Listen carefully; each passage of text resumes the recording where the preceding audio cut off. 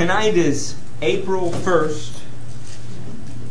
Somebody told me Chuck Norris's calendar did not have April 1st. It goes from March 31st to April 2nd because Chuck Norris is not a fool for a day for anyone. That's hilarious. He also does not do push-ups. He pushes the earth down.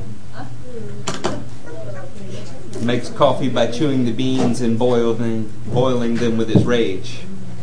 And tonight we're here to honor one greater than Chuck Norris. That's right. Amen. Did y'all have fun worshiping Jesus today? Yes. I did too. It was literally just what the doctor ordered. Now I have told you in the past, by the way, tonight our message is Heavenly Hierarchy. This is the second in a series called The Heavenly Host. Last Wednesday was our first, and it was pre-Adamite. I told you that we must be crazy to even talk about these things from the pulpit. It'd be a lot easier to just preach salvation. But I know almost every one of you in here, and if you are not saved by now, probably not a lot else I can do for you. You need to see the King. I'm actually pretty confident in the fruit that I see in your lives, and I'm excited about that. So I thought it was time to expand our horizons, to begin to get a sense of what is going on around us in the spiritual realms. As I discussed the pre-Adamite thing with you, I don't want to run it in the ground. I don't want to go back over it all again. I do want to hit a few highlights for you. In the first chapter of Genesis, there were a couple words, bara and asa. Two Hebrew words, one of which meant to create. That's bara, Strong's number 1254. And then Strong's number 6213, asa, which meant to make. This pointed to the idea that in the 6 days of creation, some things were created for the very first time, other things were made from something that was existent. We looked at the word translated was in Genesis 1:2. Now the earth was formless and void. And I told you that it was the Hebrew word haya, like haya, how are you? And that word is translated many, many times in the Bible as became. It's very possible to read the second verse of Genesis as now the earth had become or was becoming or became formless and void. We looked probably most importantly at a couple items. There was darkness, there was water, and looked like the scene of a judgment before we ever began God's creative process called Day One. This becomes important because when man is put on the earth in Genesis 1:28, he's given a task. He is told to subdue the earth. You don't have to subdue something that is not resistant. There was already a tree of knowledge of good and evil, indicating evil was existent before man was put here. All of this will lead to one place. But something that I need to remind you of from last week is not what happened here before a pre-Adamite flood. It's not whether or not you agree with me that there's a gap between 1:1 and 1:2. It's none of those things. It's that man's purpose, as stated in Genesis 1:28, was to multiply the presence of God on the planet and to bring the earth in subject to God. This is the same thing that was repeated to Noah when he got off the boat. Be fruitful and multiply and bring the earth into subjection. It is what Corinthians 15 teaches the purpose of Christ is. Reading it in the 20s in Corinthians 15, it speaks of everything being given to Jesus and Jesus putting all things into subjection and then handing the kingdom over to the Father. All of this points to something. There is a problem on the planet and man was supposed to be part of the solution. Where man has failed, Jesus as a man succeeded. All of this becomes important because we're pointing towards a direction about the calling of man to bring everything into subjection. Well, tonight I wanted to cover something called the Heavenly Hierarchy. You had homework. Does anybody remember what the homework was? No. Brandon. Hebrews 8:5. Hebrews 8:5. Anybody want to read it? While you turn there, I will continue to speak. Let me know when someone is there. Good. Read it. Read it loud. They serve at a sanctuary that is a copy and shadow of what is in heaven. This is why Moses was warned when he was about to build the tabernacle. Okay. That's okay. We're going to read more of that.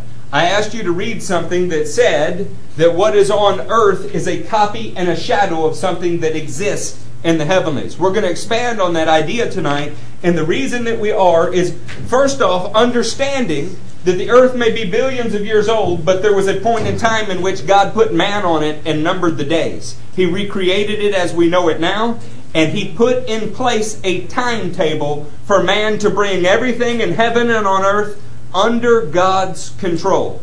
Where the first Adam failed, the second Adam will succeed. The second Adam is a term for Jesus. This is important. When we begin thinking about what is in the heavenly realms, the Sunday schoolish idea that we grew up with is that there is a God, there is a devil, there are angels, and there are demons. And we don't think anything beyond that. And then you begin to extrapolate, when forced to, about demons being fallen angels and Satan possibly having been an archangel. We're going to cover every bit of that in messages to come. I want to talk to you tonight about a heavenly hierarchy that is actually definable in the Scripture. My goal is not to teach you about origins of Satan tonight. It's not to address angels or archangels. It's simply to talk about what is in the heavenlies. And what begins to happen as you do this is your mind begins to be opened up to the idea that there is more than you have been told. And it becomes important because when we're children, it's okay to think like children. But as we become adults, we must mature in the kingdom. Turn with me then to Exodus 25. You're going to be somewhere around the 8th verse. Keeping in mind that Hebrews 8:5 already reiterates the idea that what is on earth, meaning a tabernacle and a temple and a priesthood, is a shadow of something that is existent in the heavenlies. When you have closed your eyes and envisioned God's domain, His kingdom, have you ever envisioned a tabernacle or a temple and a priesthood there? And then, doesn't it beg a question, what would one be doing there? In Exodus 25, starting in verse 8, "Then have them make a sanctuary for me." The sanctuary that Moses made was not for the people of Israel. It was for God. The people of Israel got to participate in it, but it was made for God. "And I will dwell among them. Make this tabernacle and all its furnishings exactly like the pattern I will show you." There was an exact pattern Moses was to follow. This is why the Bible gives numbers of inches. By the way, cubits do break down into inches. But in any case, it's why exact measurements were given in very ornate detail. Around the 40th verse, he repeats the same thing. He says, 39, "A talent of pure gold is to be used for the lampstand and all these accessories. See that you make them according to the pattern shown to you on the mountain." The point being that the prophet of God saw into the heavenlies and something was shown to him. What he had made on the earth was representative of something that was in the heavens. Well, what was there on earth? There was a priesthood. There was a multi-chambered tabernacle and later temple. There was an altar. There was worshipers. There was all kind of things. And it was made according to a pattern that Moses had seen. Something that the writer of Hebrews says, on earth we're seeing simply a shadow of what was there. How many times when you have envisioned the heavenlies, have you given any thought to the fact that there could even be a priesthood there? And then why? As we move through this, I thought that we would probably raise more questions than answers. But I want to know, I want you to know, I have no fear of that. We don't have to have the answers. My goal is to begin you on a path of study that causes you to seek God and earnestly crave the answers, and we'll rejoice in them together. There are some things that I can teach you that are absolutely definite. Tonight, many of the things that we're going to do is simply say, how long have you been a believer? Have you ever read this before? Have you ever noticed this or thought about this? And my hope is simply to challenge you that there is a hierarchy in the heavens that you may never have considered before. And maybe the doctrines handed down to us were entirely too simplistic and were assumed by a medieval church that neither had your best interest nor God's in mind. They simply wanted to extort money from people, something in which I have no interest in doing. Turn with me to Isaiah 6. Now, if you are not a Matrix fan, you may never have heard of the word seraph. If you are a Matrix fan, you know that it was a little Asian guy who was fantastic at Kung Fu. We are not discussing the Matrix or Kung Fu. We're going to be in Isaiah 6, and I want to describe to you something that Isaiah saw. The word seraph, sometimes if your Bible, it may say seraphim. There's two ways to say seraph, plural. Seraphim is more than one seraph, and the NIV just goes a whole other route for some reason and says seraphs with an S. We're going to start in Isaiah 6. The words seraphs only appear in one place translated seraphs in English in all of your Bibles, and it would be good to read it. In the year that King Uzziah died, I saw Adonai seated on a throne, high and exalted, and the train of his robe filled the temple. Above him were seraphs, each with 6 wings. With 2 wings they covered their faces, with 2 they covered their feet, and with 2 they were flying. He did not say he saw angels that were called seraphs. In fact, nowhere in the Bible are seraphs called angels. Angel can be one of those words that because it means servant, it's fine with me if you lump every heavenly thing into the category of servant or angel. You just need to know that the Bible does not do that. The Bible describes something called angels. Among angels, there's something called an arch or high-ranking angel. Then there are these other things, among others, called seraphs. Nowhere, never, at any time, are seraphs called angels. So if you want to simplify this by coming to me and saying, Eric, seraphs are simply angels, just realize, number one, I've heard that. And number two, there is no scriptural justification for it. They're called seraphs. Seraphs is not necessarily a title. It may be a description of function. As we read this, these things have 6 wings. And they were calling to one another. How do you name something in Hebrew? By its function. They were calling to one another, Holy, holy, holy is the Lord Almighty. Why 3 holies? Why not 4? Why not 2? Why is 3 such a good number when speaking of the Godhead? Well, that's interesting. Holy, holy, holy is the Lord Almighty. The whole earth is full of His glory. At the sound of their voices, the doorposts and the thresholds shook, and the temple was filled with smoke. That sounds like a pretty powerful thing, huh? Not a little naked baby with wings, as medieval art depicts this, huh? Sounds like something that would get your attention. At the sound of their voices, the doorpost and the threshold shook, and the temple was filled with smoke. Woe to me, I cried, I am ruined. His response when he sees this is complete, utter personal devastation. Something about the presence of these things and seeing God's glory filling a temple brought him to a place where he was utterly crushed. And listen to what he says. For I am a man of unclean lips, and I live among a people of unclean lips, and my eyes have seen the King. This word here, Lord Almighty, is El Shaddai, the Almighty God. Then one of the seraphs flew to me with a live coal in his hand. Interesting. He has feet, he has hands, and he has wings. Which he had taken with tongs from the altar. He didn't dare touch the coal with his hands. He used tongs, but then he put the coal in his hand. Doesn't that strike you as a bit odd? Me too. With it, he touched my mouth and said, See, this has touched your lips. Your guilt is taken away, and your sin atoned for. Then I heard the voice of the Lord saying, Whom shall I send, and who will go for us? Plural.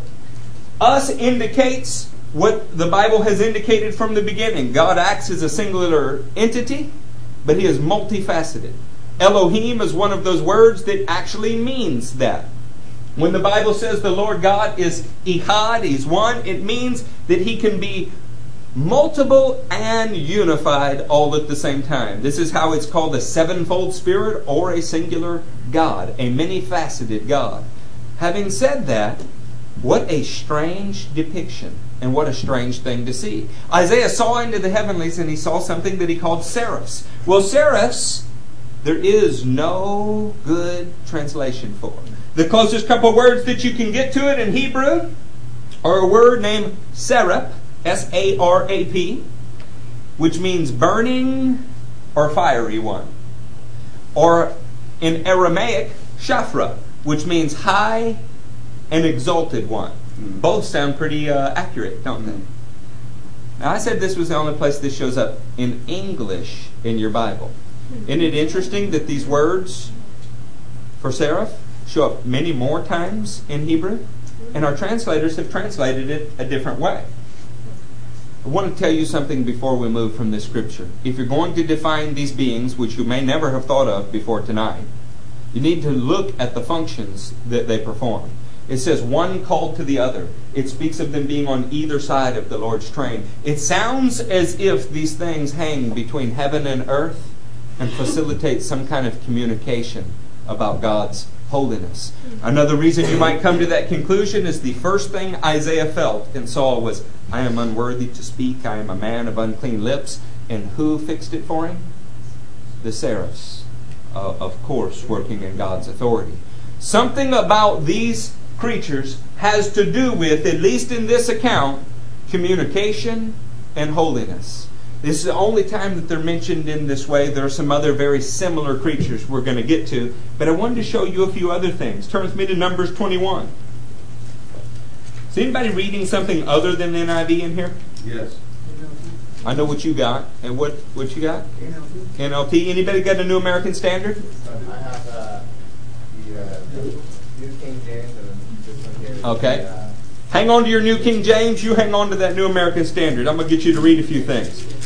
Now, one of the things that I have always applauded about the NIV is that they have done their very best to balance a fine line between a literal interpretation and the actual intended meaning.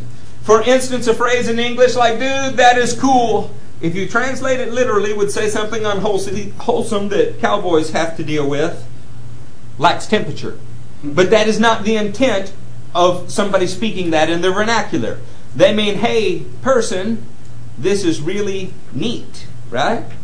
Well, this can be difficult to do in Bible translation, especially with a language that is full of graphic imagery to describe something. Hebrews do not say somebody was resolute. They say they set their face like flint towards something. They don't often say that somebody was angry. They say their nostrils flared. And that means angry. They speak in graphic imagery. Having said that, in Numbers 21, look at verse 6. NIV says, Then the Lord sent venomous snakes among them. They bit the people and many Israelites died. Who's got the New American Standard there? I do. Go ahead, read that loud. 21:6. So the Lord sent fiery serpents among the people, and they bit the people, so many people of Israel died. Which is it? Is it venomous snakes or is it fiery serpents? Well, NIV says when a Hebrew says fiery, what he means is venomous. Could that be true? Could be true. But how interesting is it that this word is seraph? Fiery serpents is the way that seraph is translated in this instance. Now, is it snakes? Yes. Yes, Moses even made one. And he put it up and on a pole and people were healed, right? But there's an interesting connection in some way between the word seraph and snake because it appears like that many times over. 21:8 is the same way. Deuteronomy 8:15, recounting this instance, same way. Why don't we look at, you'll like this one, Isaiah 14:29. A message that rests entirely upon linguistics is certainly not a message. I'll go ahead and tell you that up front. I hope to raise a couple questions here tonight. How many of you have been told that Satan was an archangel? Really, only 2 of you? How many of you have been told Satan was an archangel? You can raise your hand. Okay. We're not going to discuss that tonight. We are going to discuss that under a principle called satanic theories. But I do want you to get this. Are you in Isaiah 14? Yes. In Isaiah 14, let's read verses 28 together and 9. This oracle came in the year King Ahaz died. Do not rejoice, all of you Philistines, that the rod that struck you is broken. From the root of that snake will spring up a viper. Its fruit will be a darting, venomous serpent. Somebody want to read that last part in the New American Standard? Come on, Abel, help us. 29. 29. Do not rejoice, O Philistia, all of you, because the rod that struck you is broken. For from the serpent's root a viper will come out, and its fruit will be a flying serpent. A flying serpent. How interesting is that? The word seraph is sometimes translated flying serpent, sometimes fiery serpent, sometimes flying serpent. In Isaiah 30 verse 6, it literally says a fiery, flying serpent, although NIV did not translate it that way. If you're reading from a King James, it does. The word seraph has to do with a fiery, flying serpent. And then the only time it's translated as seraph in all of your Bible, it has to do with a six-winged creature who hangs between heaven and earth and says, Holy, holy, holy is the Lord God Almighty, and men who have unclean communication feel the need to get right in front of it. I have no point to make about the seraph tonight. Although, if all of your thoughts about the origin of some evil power had to do with the archangel, what seems to fit the description a little better? It's just a thought. Want to move on. Not just seraphs are mentioned in the Bible. Something else is mentioned. Something called a cherub. Plural for cherub is cherubim. Every once in a while you'll see it as cherubs, plural. These are heavenly creatures that nowhere, not at any time, are ever called angels. And yet they're there. So when you close your eyes and you think about what's happening in the heavenlies, somewhere into the equation needs to come a seraph. Somewhere into the equation needs to come a cherub. Now, while the word for seraph is only mentioned 7 times in all of the Bible, cherub shows up 91 times.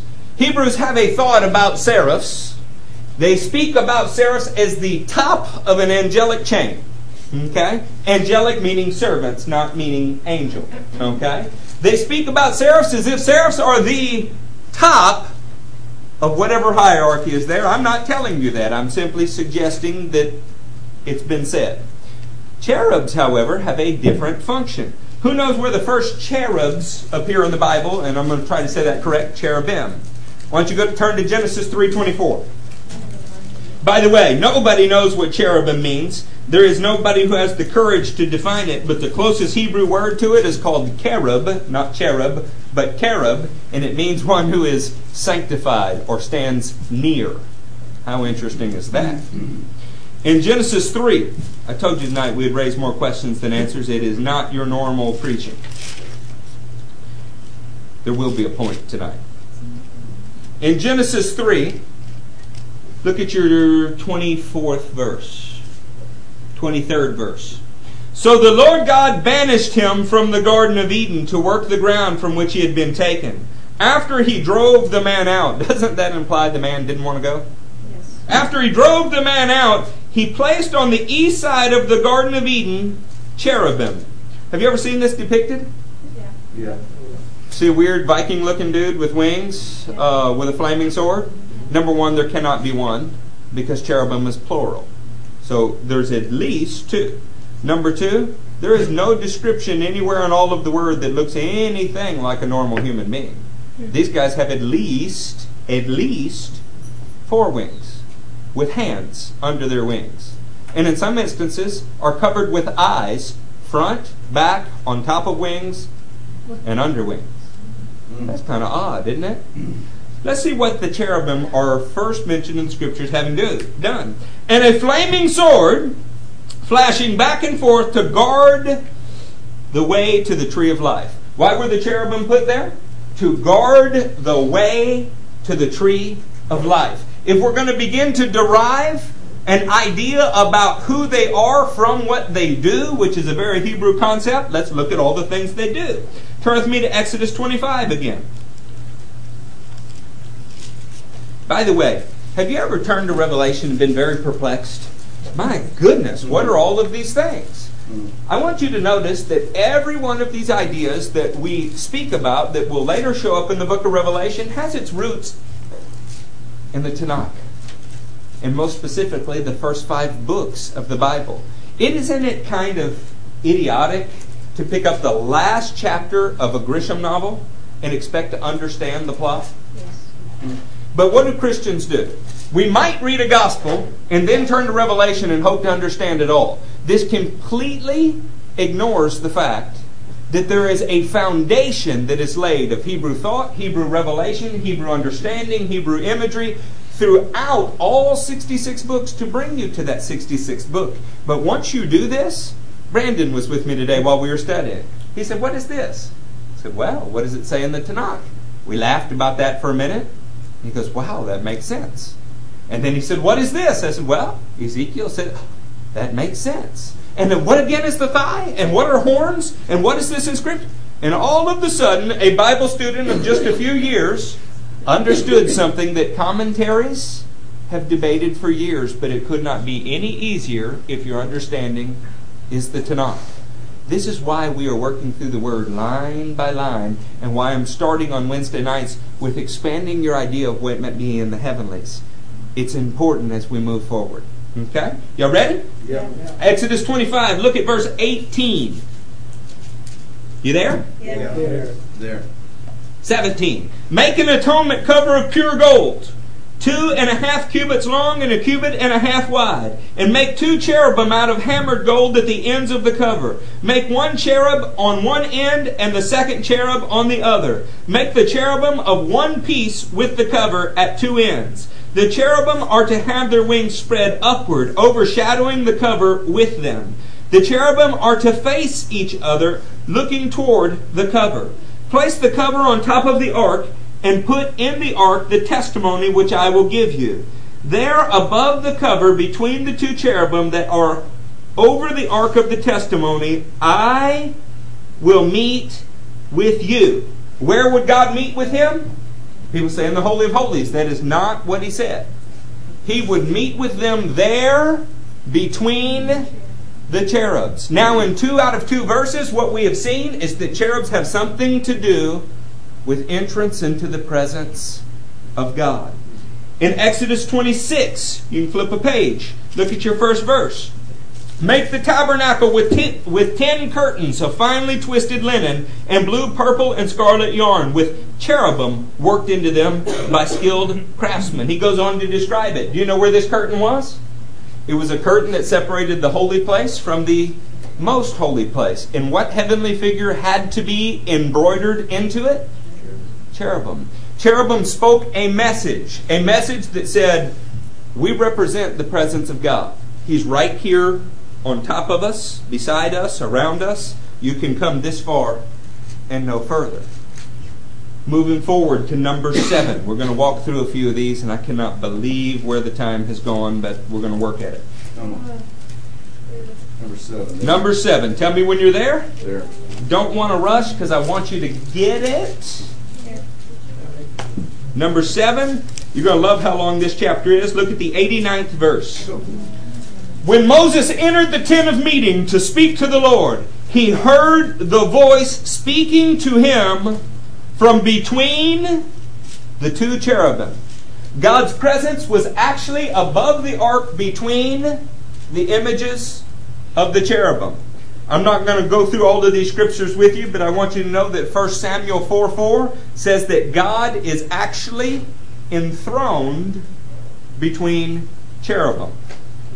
One of my favorite all-time scriptures is 2 Samuel 22, the whole chapter, but for your sake, write down 11, the 11th verse, because it says, God mounted the cherubim and flew. What you begin to understand, and we will look at in a little more detail here in just a minute, is that the heavenly hierarchy consists of heavenly beings. Some of them are seraphs. They seem to have a special presence, a special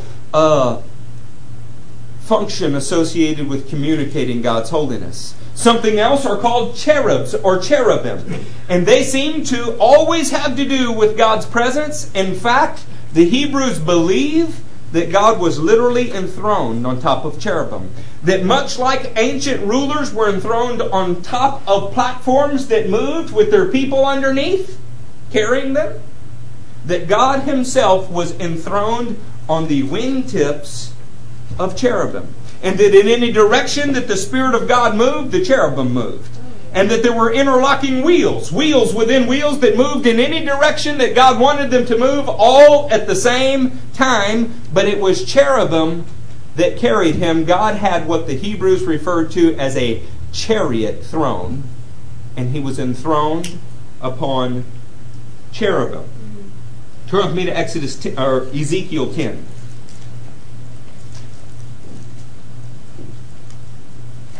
Yeah, when you think of God and you think of an old man with a beard and a big stick sitting on a golden European-style throne, understand that it is nowhere in the Hebrew depiction. Not at all.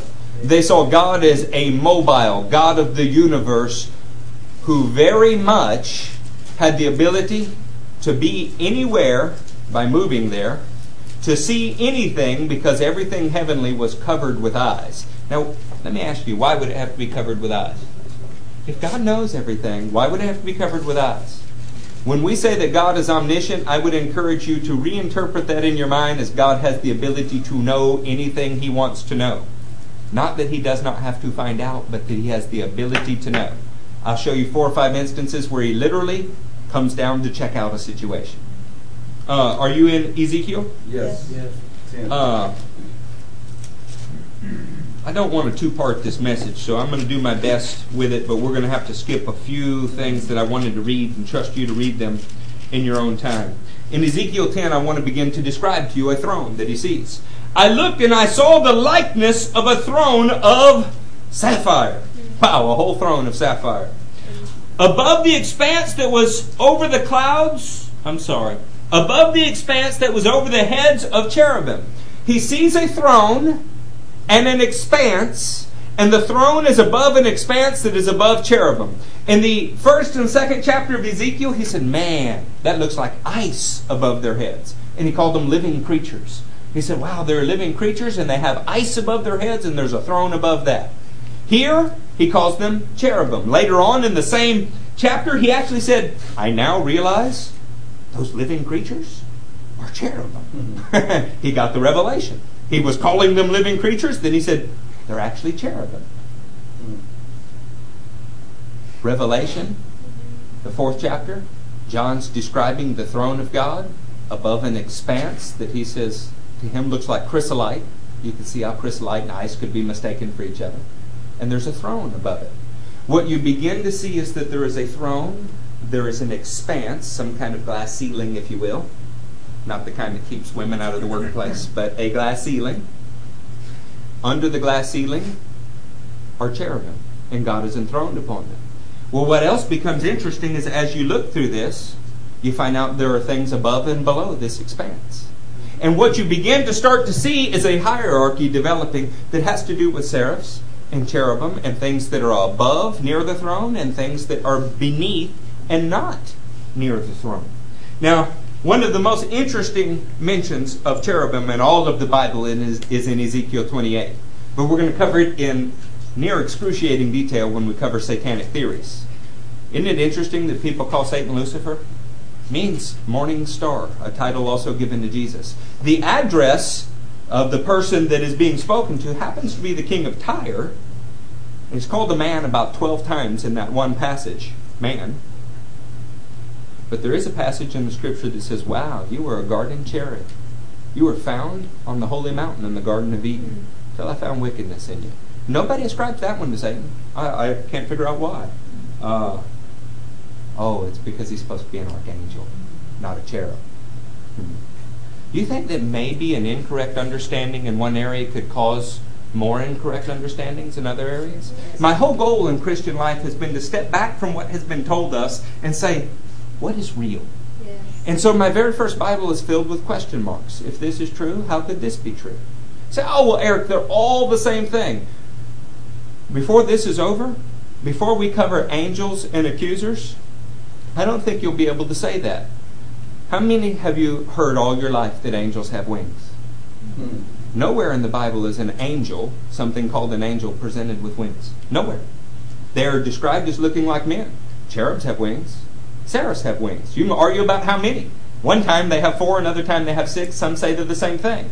By the way, if we described something that had webbed feet and a bill, could you say it was a duck? Mm-hmm. Yeah. If you described something that had, I don't know, this strange fur that beaded water off of it and had a flat tail that slapped the water, could you say it was a beaver? Mm-hmm. What if it was a platypus? Sometimes when we're describing heavenly things, we're trying to cram them all into this category or this category, and we're ignoring the fact that there may be a whole lot more categories than you ever possibly considered. Is life on earth complex? Yes. Kingdom, phylum, genus, class, order, species. I mean, how many are there? Why would you think that in God's domain it's any less complex? There may be a whole hierarchy there we haven't considered. Many similarities exist between living creatures, cherubim, and seraphim. Having said that, there are some irreconcilable differences. The descriptions of their faces, all of those things, it's very reasonable to assume that they're all similar in family. It is not at all reasonable to say they're all the same thing. In fact, there is no way to do that if you line up their actual definitions. I want to move on to some other things. Daniel 7 describes a throne. Describes a man on the throne with white hair, rivers of fire, wheels blazing. Sounds like we're describing the same chariot throne. By the way, when John saw Jesus, blazing eyes, white hair, rivers of fire, this is all one description trying to say there is now a man on that throne. Somebody who has ascended past the chrysolite expanse, past the ice expanse, past all of the heavenly beings, and there is a human being on that throne. Let's go to the 24 elders. I cannot believe the time. We got lots of babies here tonight, Jennifer? Yeah? Okay. So, trying to decide just how big of a beating I'm going to get. Turn with me to Revelation 4. On top of Revelation 4, is there a title? The throne in heaven. The throne in heaven. Let me ask you something. I know that our time is very important. I don't want to keep you to the point where you're all falling asleep. I certainly don't. But have you heard this stuff talked about in church much? No. You ever hear it preached about on TV? No. How about the radio? No. Then it might be worth stretching just a little bit, huh? Yes. Yeah. My wife is giving me the... Oh, amen. After this, I looked, and there before me was a door standing open in heaven. And the voice I had first heard speaking to me like a trumpet said, "Come up here, and I will show you what must take place after this." At once I was in the Spirit, and there before me was a throne in heaven with someone sitting on it. And the one who sat there had the appearance of jasper and carnelian. A rainbow resembling an emerald encircled the throne. Surrounding the throne were 24 other thrones, and seated on them were 24 elders. They were dressed in white and had crowns of gold on their heads. From the throne came flashes of lightning, rumblings, and peals of thunder. Before the throne were 7 lamps that were blazing. These are the 7 spirits of God. Also before the throne there was what looked like a sea of glass, clear as crystal. We're going to describe living creatures. These living creatures happen to have 6 wings, but perform the function of a cherubim. Amazing. Not 4 wings, 6. I say all of this to bring us to 24 elders. These 24 elders are never called men, nowhere in the Bible. In fact, they're existent at a time when John says, "Sir, what's going on down there?" He said, "You don't know? These people are the ones that are dying and coming out of the tribulation." He didn't speak about himself like a man. He didn't speak about him like he was part of Adam's existence. These 24 elders are mentioned in Revelation 4, Revelation 5, Revelation 7, Revelation 11, 14, and 19. Look at 7:13. We're going to read that one. I had intended to read you all of these, but we don't have time. Then one of the elders asked me, These in white robes, who are they and where did they come from? I answered, Sir, you know. And he said, These are they who came out of the great tribulation. They have washed their robes and made them white in the blood of the Lamb. Therefore they are before the throne of God and serve him day and night. Speaking of people who had been martyred during the tribulation being before the throne. But you know who was there before they were? 24 elders. My point here is that there are seraphs, there are cherubs, there are elders, there's a throne and a sea of glass. If you begin to write these things down in the order in which they appear in the Word, and then try to define them based on the function that you see, it looks to me, and I'm not preaching this as doctrine, I'm just telling you, it looks to me like if you had to assign a flow chart to it, seraphs have to do with communication between the heavens and the earth. And as their name seems to suggest, they are burning fiery ones because they are right by God. The cherubs protect his presence and he is enthroned upon them. In between those two figures are something called 24 elders. Elders of what? You'll have to find out, because I have no idea. Their origin is not explained in the Word. I'll tell you this. You'll have a hard time proving they're a descendant of Adam because they're there from the beginning. They're right there before God's throne. Everything else that is described in the Bible has to do with ranks and orders of angels and messengers, and they all seem to fall beneath that. There is a heavenly hierarchy in the Bible. I have not discussed with you the angel of the Lord, the angel of his presence. I have not discussed with you angels in general, or something simply called the messenger of God. How about animals?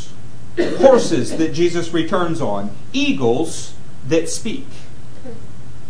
How about locusts that have heads of horses, the power of speech, and are very much personified in the Bible? How about the prince of Persia in Greece, neither called angels nor anything else, simply called princes? How about a star that fell from heaven but is given a key and uses it and speaks? How about horses and riders in the heavenlies, or chariots of fire in the heavenlies? Have any of these things been in your conception anywhere? How about a mountain that's described over and over and over as a mountain in God's presence? Bowls, censers, special robes. How about armies or stones that have eyes all over them? Perhaps we have simplified this thing way too much, and you could spend a lifetime exploring what is in the heavenly hierarchy. Now, there is one guy that I will not rush through, but I am going to wrap it up, that has a unique role in the heavenly hierarchy. Bible scholars have tried very hard simply to make him a regular king, no different than anybody else, a king in a place called Salem, peace. Now, of course, his name, Melchizedek, is a compound word of Melech, which is king, like Melech Olam, king of the world. Except his name means king of righteousness. So if you had to associate two words with this guy, it would be the king of righteousness and the king of peace. He appears 10 times in all of the Scripture. 10. That's not exactly obscure. 10 times, right? In Genesis 14:18, Abraham pays him a tithe of all that he has. We should read Psalm 110. Let's hear what David says about it. In Psalm 110, a very curious statement appears, and after this we'll be in the book of Hebrews, and I will try to close in the next 10 minutes after covering this.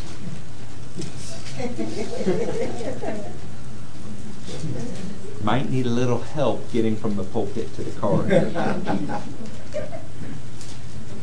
In Psalm 110,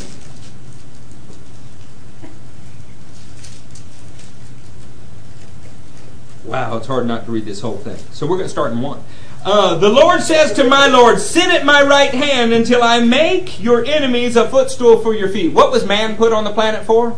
To bring it into subjection. The Lord said to my Lord, sit at my right hand until I make your enemies a footstool for your feet. Well, if you're a human being and you failed at your task to bring the earth into subjection, but God sent you a Lord, an owner and controller, and He was going to do it for you, then you could say, the Lord said to my Lord, sit at my right hand until I make your enemies a footstool for your feet. You understand how this is Jesus and the Father? Yes.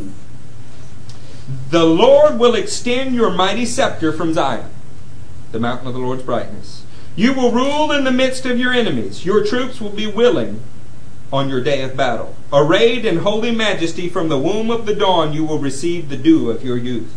The Lord has sworn and will not change his mind. You are a priest forever in the order of Melchizedek. So the Father said to Jesus, the Lord said to my Lord, you will be a priest forever in the order of Melchizedek. If Melchizedek was an earthly king, as some people have said, that is a pretty strange statement. You know, Jesus, you're going to be a cool guy. You will get to be like this Canaanite king. Anybody here really want to buy that? I can't. I'm telling you, right now, I can't. I've been trying to be persuaded for years. I can't. Hebrews picks this theme up and says, Jesus did not descend from any priestly tribe on earth. He is not a descendant of Aaron. He is not a descendant of Levi. He is, however, a priest in the order of Melchizedek. Now, a pretty fascinating thing about this is Melchizedek is said to have no beginning and no end, no father, no mother, no genealogy. This takes him out of the human realm, in my opinion. Some have tried to make this simply a literary device, saying those things were not important. That absolutely ignores the point. Jesus is a priest in the order of Melchizedek. Well, this ought to raise an enormous question for you. There is a temple or a tabernacle there. There is a priesthood there. What we see on earth is a shadow and a copy of something that is there.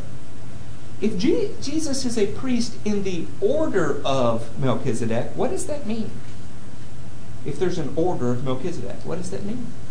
There is a heavenly priesthood. But Jesus is above it. He is the high priest in the order of Melchizedek. Well, why did the heavens need a priesthood? Why? Do you think that came into being the moment that Adam sinned? When was it created? How was it created? Apparently, there was a problem a long time before Adam was ever here. If there needed to be a temple, an altar, and a priesthood. What do priests do? They mediate between God and man, and they make atoning sacrifices. What did that seraph do for Isaiah? He came and atoned for him, almost like he had done things like that before. There is a heavenly hierarchy that is largely ignored among Christians. Now, let me console you with something. First, let me give you a list of scriptures for Melchizedek, because you really should read about him. You need to read Genesis 14, verse 18. Psalm 110, verse 4. Hebrews 5, verses 6 and 10. Hebrews 6, for sure, verse 20. And 100% all of, even if it kills you, Hebrews 7. Because the whole point of Hebrews is, guys, you're looking at a shadow and a copy of something on earth. You see it, and it's wonderful, and you glory in it. But it's just something that exists in reality in heaven. And Jesus is the master. He is the supreme. He is the head of everything that is in heaven. Turn with me then to Hebrews 1. We're going to close with a couple scriptures here from Hebrews, and maybe I'll squeeze in one from Colossians or Ephesians. I'm only 4 minutes into my 10-minute extension. Hebrews what? I'm a salesman. I've always had a problem with math, Jim. We're going to close, I promise. Hebrews 1. We're going to be in Hebrews 1. Understand something. I know tonight is a strange topic. I know it's not rah, Jesus is great, get saved, devil's bad. I get that. What I am trying to do is give you an idea that we may have oversimplified some things in the heavenlies. And what we are coming to is all of this was derived from lots of speech in the church arguing about the existence of demons and angels and the origin of Satan. I love those kind of conversations. One of the reasons that I love them is because the average Christian has no answer for them. None. Because their knowledge of the Word is like the shallow end of the baby pool. But the more we dig in the Word, the more a picture starts to come complete. And more often than not, you learn something, go, oh my God, but that opens up this whole, and then you learn something else, and it gets bigger and bigger and bigger, and it leaves you with one conclusion. God is way too big to be defined by the denomination's nursery school, Sunday school lessons. It does not work. He's huge, and He says something about us. Go to Hebrews 1. In the past, God spoke to our forefathers through the prophets at many times and in various ways. But in these last days, He has spoken to us by His Son, whom He appointed heir of all things, whether seraphim or cherubim or elders or thrones or angels or archangels or horses or locusts. He is the heir of it all. And through whom He made the universe. Made everything. The Son is the radiance of God's glory and the exact representation of His being, sustaining all things by His powerful word. After He had provided purification for sin, He sat down at the right hand of the Majesty in heaven, so He became as much superior to the angels as the name or function He has inherited is superior to theirs. Whatever exists among the servants of God, Jesus is superior to it. If you read this whole chapter, He lays out how He's superior to it. He is a Son. He is just like God. In Hebrews 2:8, He says something that I cannot pass up before changing the book. You made Him a little lower than the angels. You crowned Him with glory and honor. And in putting everything under His feet, in putting everything under Him, God left nothing that is not subject to Him. Yet at the present we do not see everything subject to Him. But we see Jesus, who was made a little lower than the angels, now crowned with glory and honor because He suffered death, so that by the grace of God He could taste death for every one of us. Whatever there is in the heavens or on the earth, or as the Bible says, under the earth, it will all be made subject to Jesus. You know what the very, very good news about that is? You are in Jesus. This is how Paul can say with confidence, you will judge angels. It's how he can shame someone for not being able to settle the dispute, saying, don't you know you are going to judge angels? There is nothing created in the heavens, on the earth, or under the earth that Jesus does not have complete supremacy over. Colossians 1 makes that point abundantly clear. And you are in Jesus. Yes. When we say Jesus Christ, that is a way of saying Jesus, the anointed one. You know what another way to say anointed one is?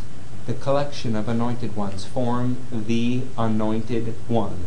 The body of Christ, God's ruling agent on the earth with all things subject to it. So, does it matter whether Satan was an archangel, or a seraph, or a cherubim, or a puppy dog? It really doesn't. He is made to be beneath you and beneath Christ. Now I'm going to offer you some things as we go to help you better understand what has happened in the heavenlies. But the entire point is, whatever there is, your job is to bring it into subjection to God's will. Yes. This is why you were put here originally. Where we fail, Christ succeeds. And we are in Christ. You understand the direction of our study now? Okay. If you don't have questions about that, I'd be really surprised. But I'm vastly out of time. So see me during the week. Ask me Monday nights. You can ask me before we start next week if you want. My point, again, was not to teach you what seraphs do and what cherubs do. It was to show you that there is a multiplicity of things, but Jesus is the head of them all, and you are in Jesus. But it would be interesting to contemplate just what there is a priesthood doing there, and where Jesus offered His blood. Was it in a tabernacle on earth? It was not. So where was it? And why? So, y'all want to pray? Yes. Are you thoroughly confused? No. No? Yes, a little bit? Need to know more. This kind of thing's supposed to promote study. That's why I'm doing it. I recognize for a church it's dangerous to even open these topics. And I don't care. So y'all stand to your feet. We'll pray.